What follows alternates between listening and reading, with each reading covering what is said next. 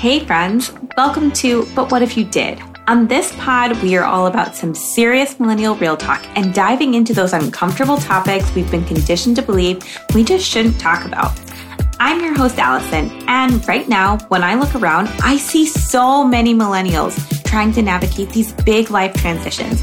And well, if that isn't you, maybe you just have this gut feeling that it's time to pivot, but you're standing in your own way because you just don't know where to start. Maybe this isn't what you want to hear, but successfully navigating any big life change starts with putting in the work to learn about yourself. If you want to level up in life, it starts with learning to be self-aware and building those life skills that we simply weren't taught in the classroom. So, are you committed to doing the uncomfortable growth work? Well, if that was a hell yes, then grab some coffee and let's get ready to dive right in. Hey friends, welcome back to But What If You Did the podcast. You might have noticed by now, this is not Allison. You would be correct. This is actually Sam from a couple episodes ago when we talked about emotional exhaustion, and I decided to invite myself back this week to host a whole podcast on my own to give Allison a little bit of a break. Before we go forward, a couple things.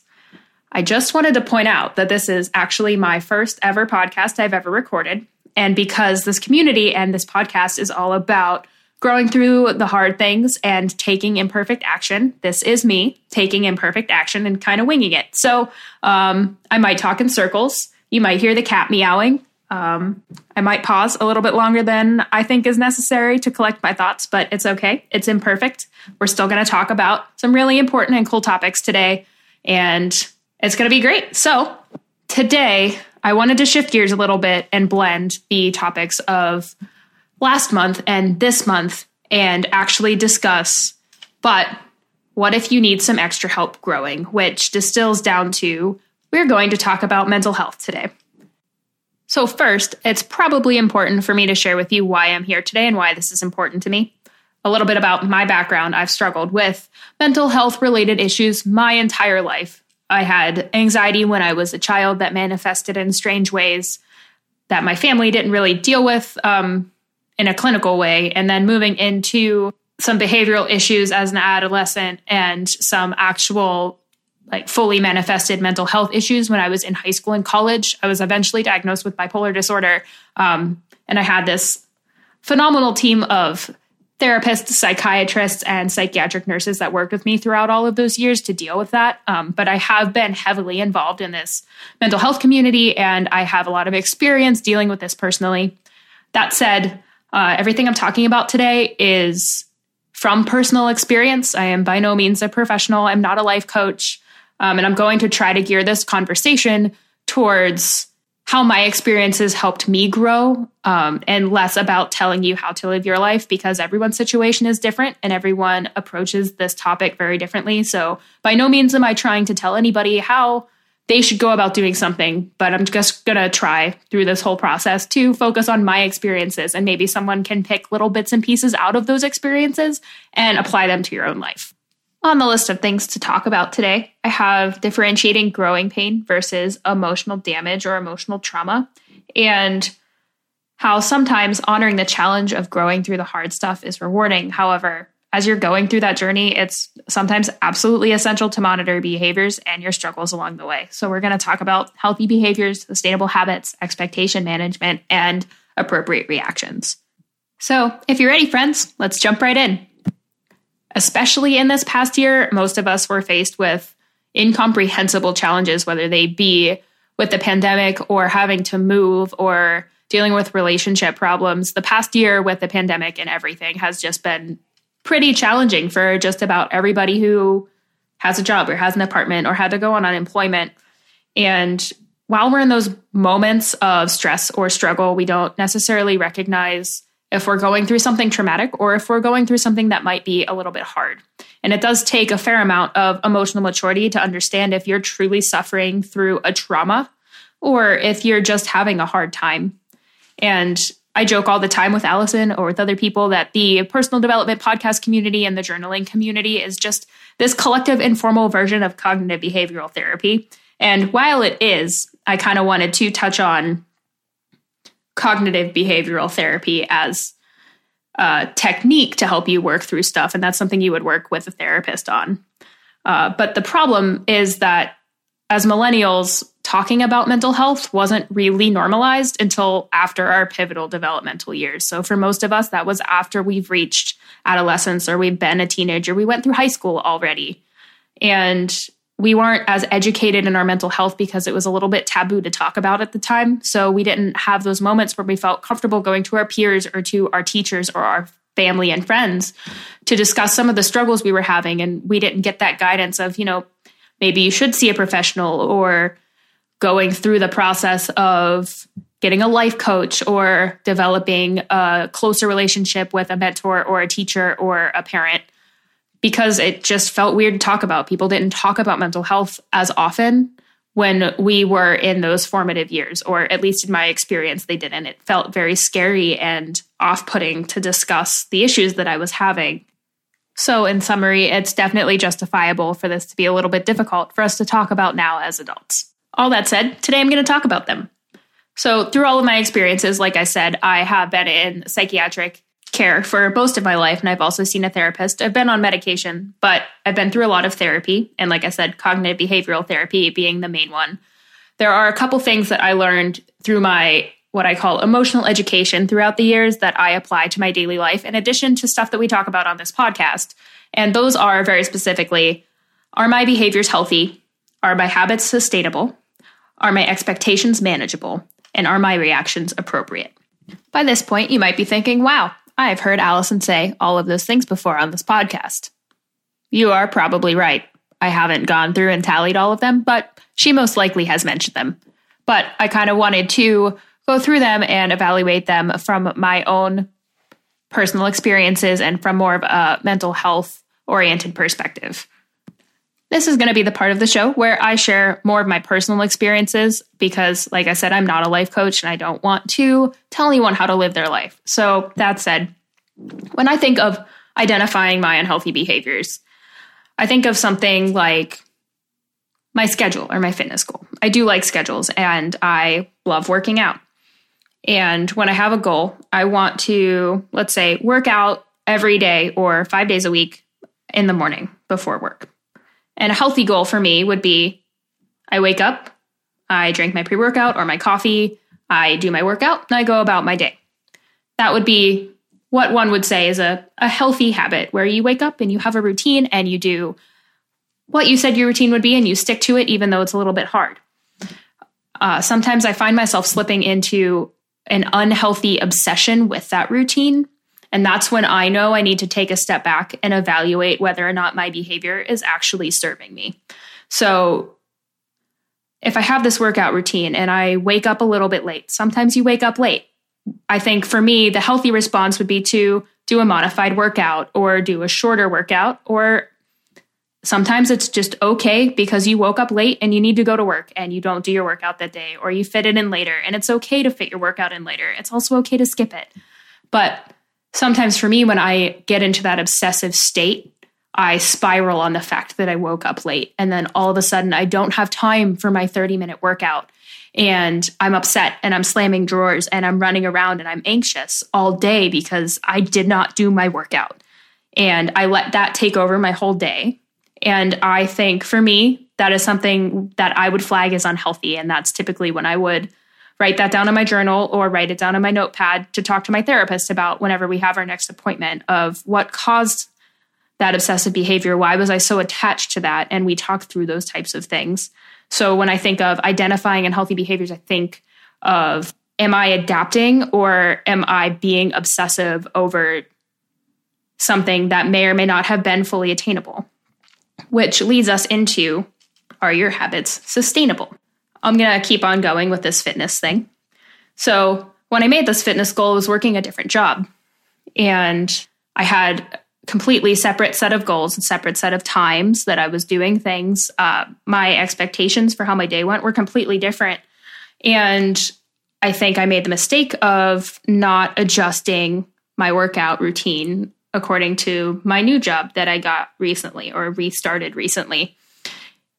So I tried to fit it in. I tried to not change my workout routine, even though my life drastically changed.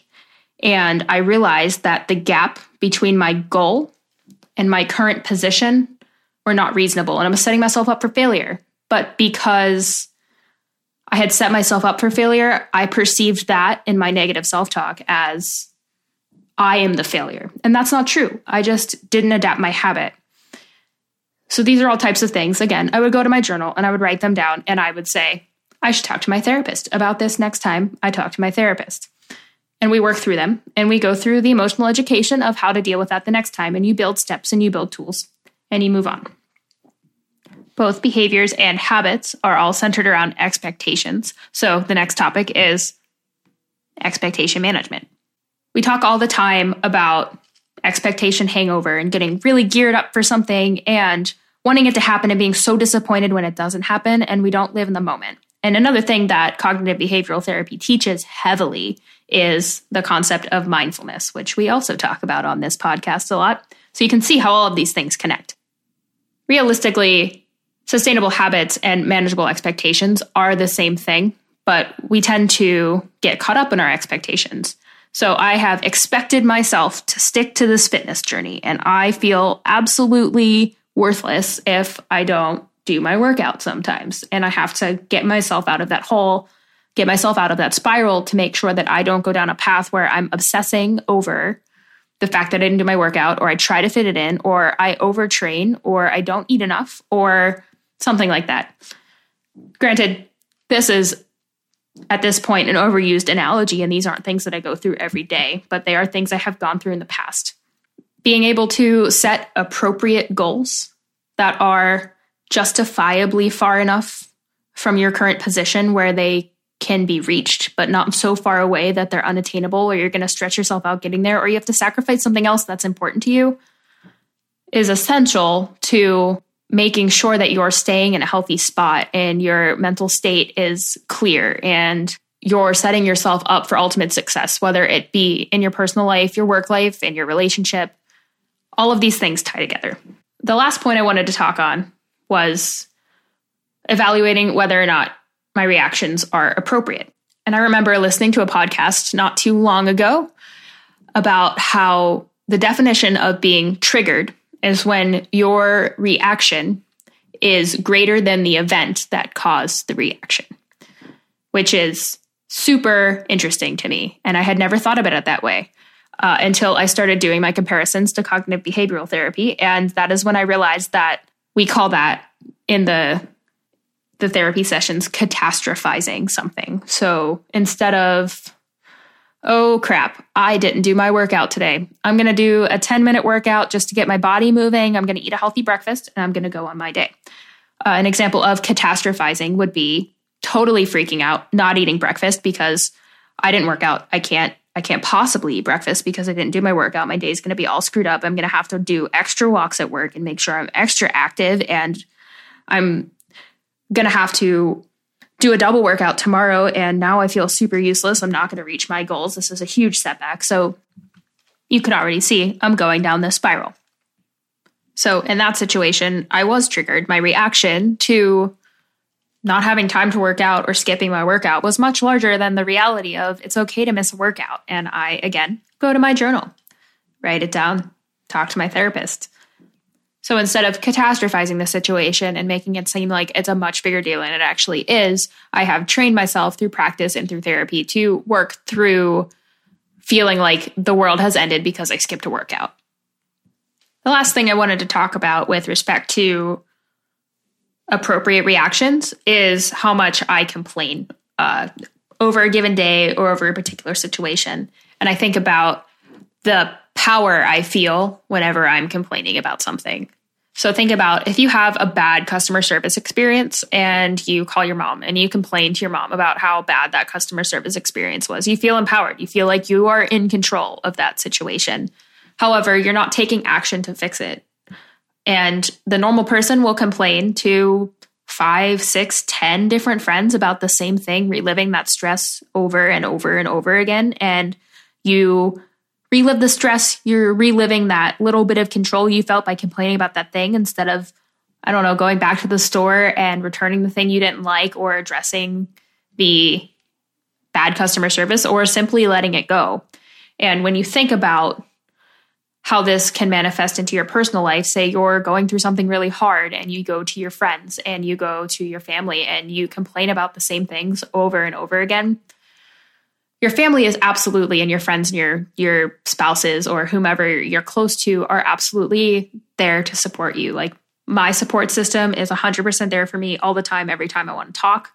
However, I have to be mindful of, am I just complaining, or am I talking to feel like I'm in control of the situation, or am I actually taking control of the situation?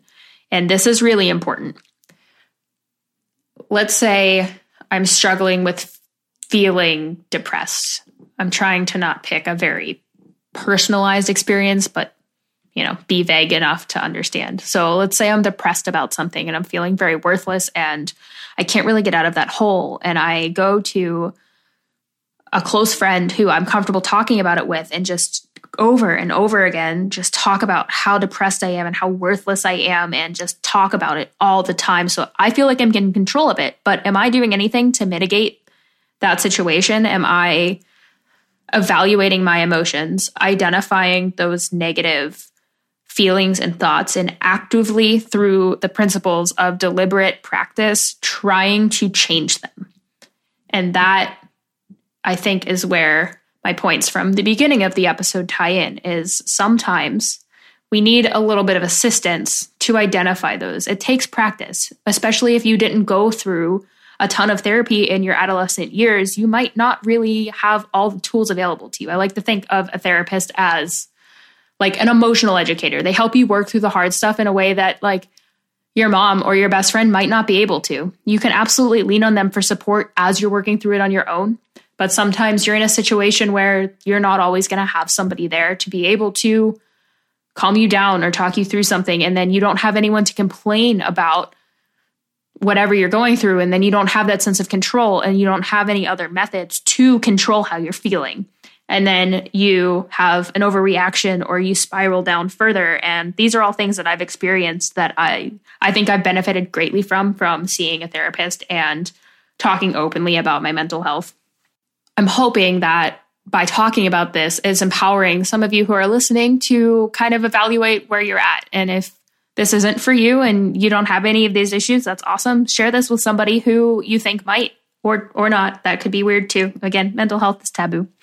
But I'm hoping to empower you to identify whether or not maybe you need a little bit of assistance growing, and it's going to be scary. And it's going to be okay. Not going to lie. I didn't plan on oversharing this much when I started this podcast, but I think I did it scared, and I shared something that's important to me. And in the end, I know it's going to be okay. So like coming full circle, you have to grow through the hard part of coming to terms that you can't always grow through the hard stuff on your own. And in the show notes that I'm going to send Allison to put in the show notes are some resources that I've used, some good books that I've read that have helped me. And hopefully some of them resonate with you. So I realized after the fact that this wasn't as cohesive a thought process as I thought it was going to be, but growth is messy. This is the first time I've done this. However, the thing I wanted to close with that is super relevant to this whole conversation is the positive self-talk and how your words matter, which Allison talked about in the last episode, is something from a book that has stuck with me called The 12 Rules for Life by Jordan B. Peterson. And one of the rules in that book is treat yourself like someone for whom you were responsible for caring, which just means if you have someone important to you, treat yourself like you would treat them. Talk to yourself like you would talk to them. Make sure that you are caring for yourself because you matter. And if that means you need a little bit of extra help, cool. If it doesn't, that's also okay. Do what works best for you and make sure that you are giving yourself the tools you need to set yourself up for success. So with that, friends, I think I'm going to wrap this up. Thanks for listening to me ramble on about all of my personal journeys today, and I'm sure we'll talk soon. Until then, see you later. Okay, friends, I hope you enjoyed today's episode, but I want to take a moment to celebrate the fact that you showed up and put in the work, even if it felt hard. Growth doesn't always feel good, but it sure does mean you're leveling up in life. For show notes, blog posts, downloadable resources, and more, head on over to butwhatifyoudidpod.com and be sure to join our But What If You Did community insiders so that you never miss an update. Just scroll to the bottom of the screen and sign up for free. And if you vibed with this episode, I would love for you to leave us a review on Apple Podcasts telling us what vibed with you. This is the best way to help the podcast grow, and I just love hearing how the pod is resonating with you. Simply take a screenshot of your review and send it to hello@AllisonPalank.com. That's hello@ALYSONPALLANCK.com, and I'll send you my exclusive Life Lessons Roadmap for Surviving 2021 workbook as a thank you. See you soon.